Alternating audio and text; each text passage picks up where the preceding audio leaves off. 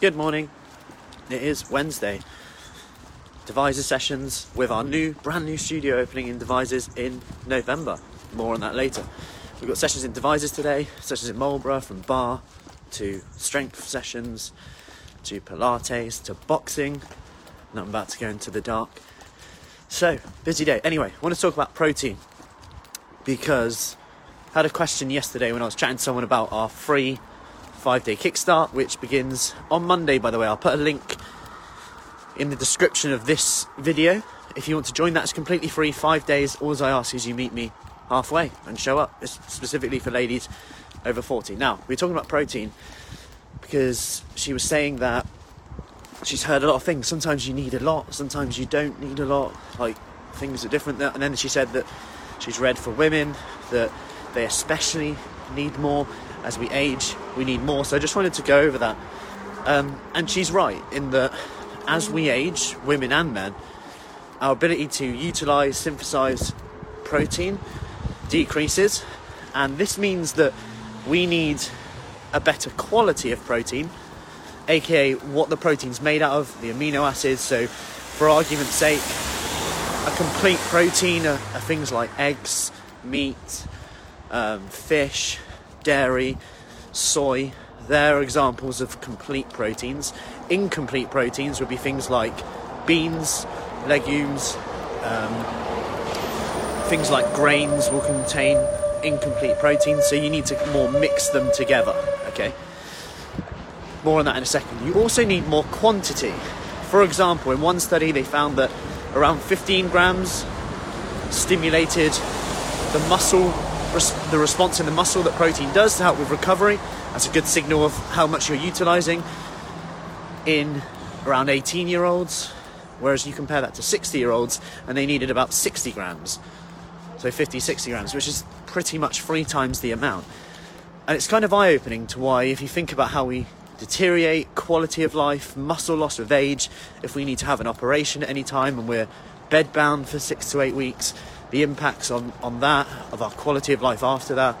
Not to mention osteoporosis, bone health, your energy levels and your recovery from any exercise you do, from walking to strength training, to make sure that you can go again tomorrow, to make sure you don't feel horrendous. Not to mention the role of protein in keeping you full up. You've got to put something in the tank. You've got to put something in. So why not protein? Well, obviously, you don't want to just eat protein. There's other nutrients you need in your diet to get that balance. But if you're worried about eating more protein because of, say, you've heard something to do with kidneys, you've got to remember that protein's only bad for your kidneys if you have kidney disease, if you already have kidney failure. So if you have kidney failure, you want to be making sure you're speaking to someone about that, and this is irrelevant for you. If your kidneys are working fine, it's a bit like saying you shouldn't breathe if you don't have lungs, basically. Anyway, more on this now. So, going back to the protein, I'm not going to give you a specific amount right now, but what I will say is, from working with thousands of ladies over the last 10 years or whatever, I can almost always say that people are low-ish on the protein. And actually, rather than aiming for this ridiculous number, I mean, you could do. And if you wanted a number, if you're like that, because I know some people love the numbers, 1 gram to 1.4 grams of protein per kilogram of your body weight is probably a good place to start. But again, if you think that's too high compared to what you're doing now, if you are aware of it, then just use this simple guide. Take out your hand and aim for a hand-sized guide of protein at every meal. Try and get protein at every meal. That will reduce ghrelin, the hunger hormone, at each meal, so you stop earlier, but also keep you prolonged a little bit longer so you're fuller.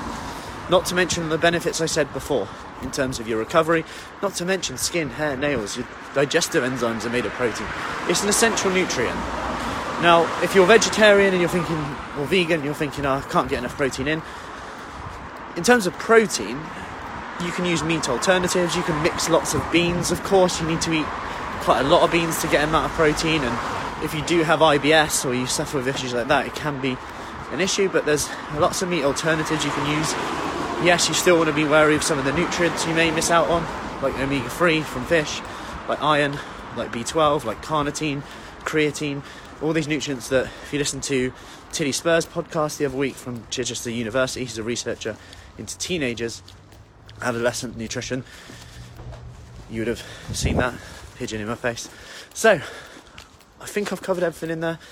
If you have any other questions on that, for now anyway, do let me know. We're going to be delving into this in a bit more detail in the 5-day free kickstart, which begins on Monday the 19th of October. You'll have a small little task in the morning, no more than 5 minutes. You have a 10-minute workout that you can just get in from home whenever suits you. You don't have to do it live. And then in the evening, we come together for a Q&A at 8:30 in the evening. Again, you can catch up. Any questions you can post to me, and we can go over it in a bit more detail. And I just go over your situation to hopefully avoid that overwhelm that we have in nutrition so often. Should I eat protein? Should I not? 1 week I'm high protein, and I see my friend Jane, and Jane says, no, you need to do this now. Just getting through that, because you've got to know that sometimes there's an agenda on some people's food claims. You look at these diets, and it's like, oh, here we go with the supplements coming in. And if you're just reliant on supplements all the time, there's a place for them. But, it's about looking at, okay, what's going to work for you, your lifestyle, your food preferences, your work patterns, what you actually enjoy doing, and not taking it so seriously sometimes. Because actually, sometimes that's the issue. I spoke to one of the ladies yesterday. She said, one of the best things about what I've done so far is just not been obsessive about food. And because I've been exercising, I've been feeling better. And that's her key thing. That's her key, that domino, which we've focused on. And that's helped her build into the habits. And now she wants to eat healthy. She's choosing to eat healthy because she's like, I don't feel like I have to do it, but I want to do it because I want to feel better. I want more energy. And it's not forced. There's a big difference. She's valuing it more. Anyway, I've gone way past Specsavers, which is my normal space to stop. So I best head off. Any questions, do let me know. Early morning session starting in about 17 minutes. Plenty of time. Speak soon.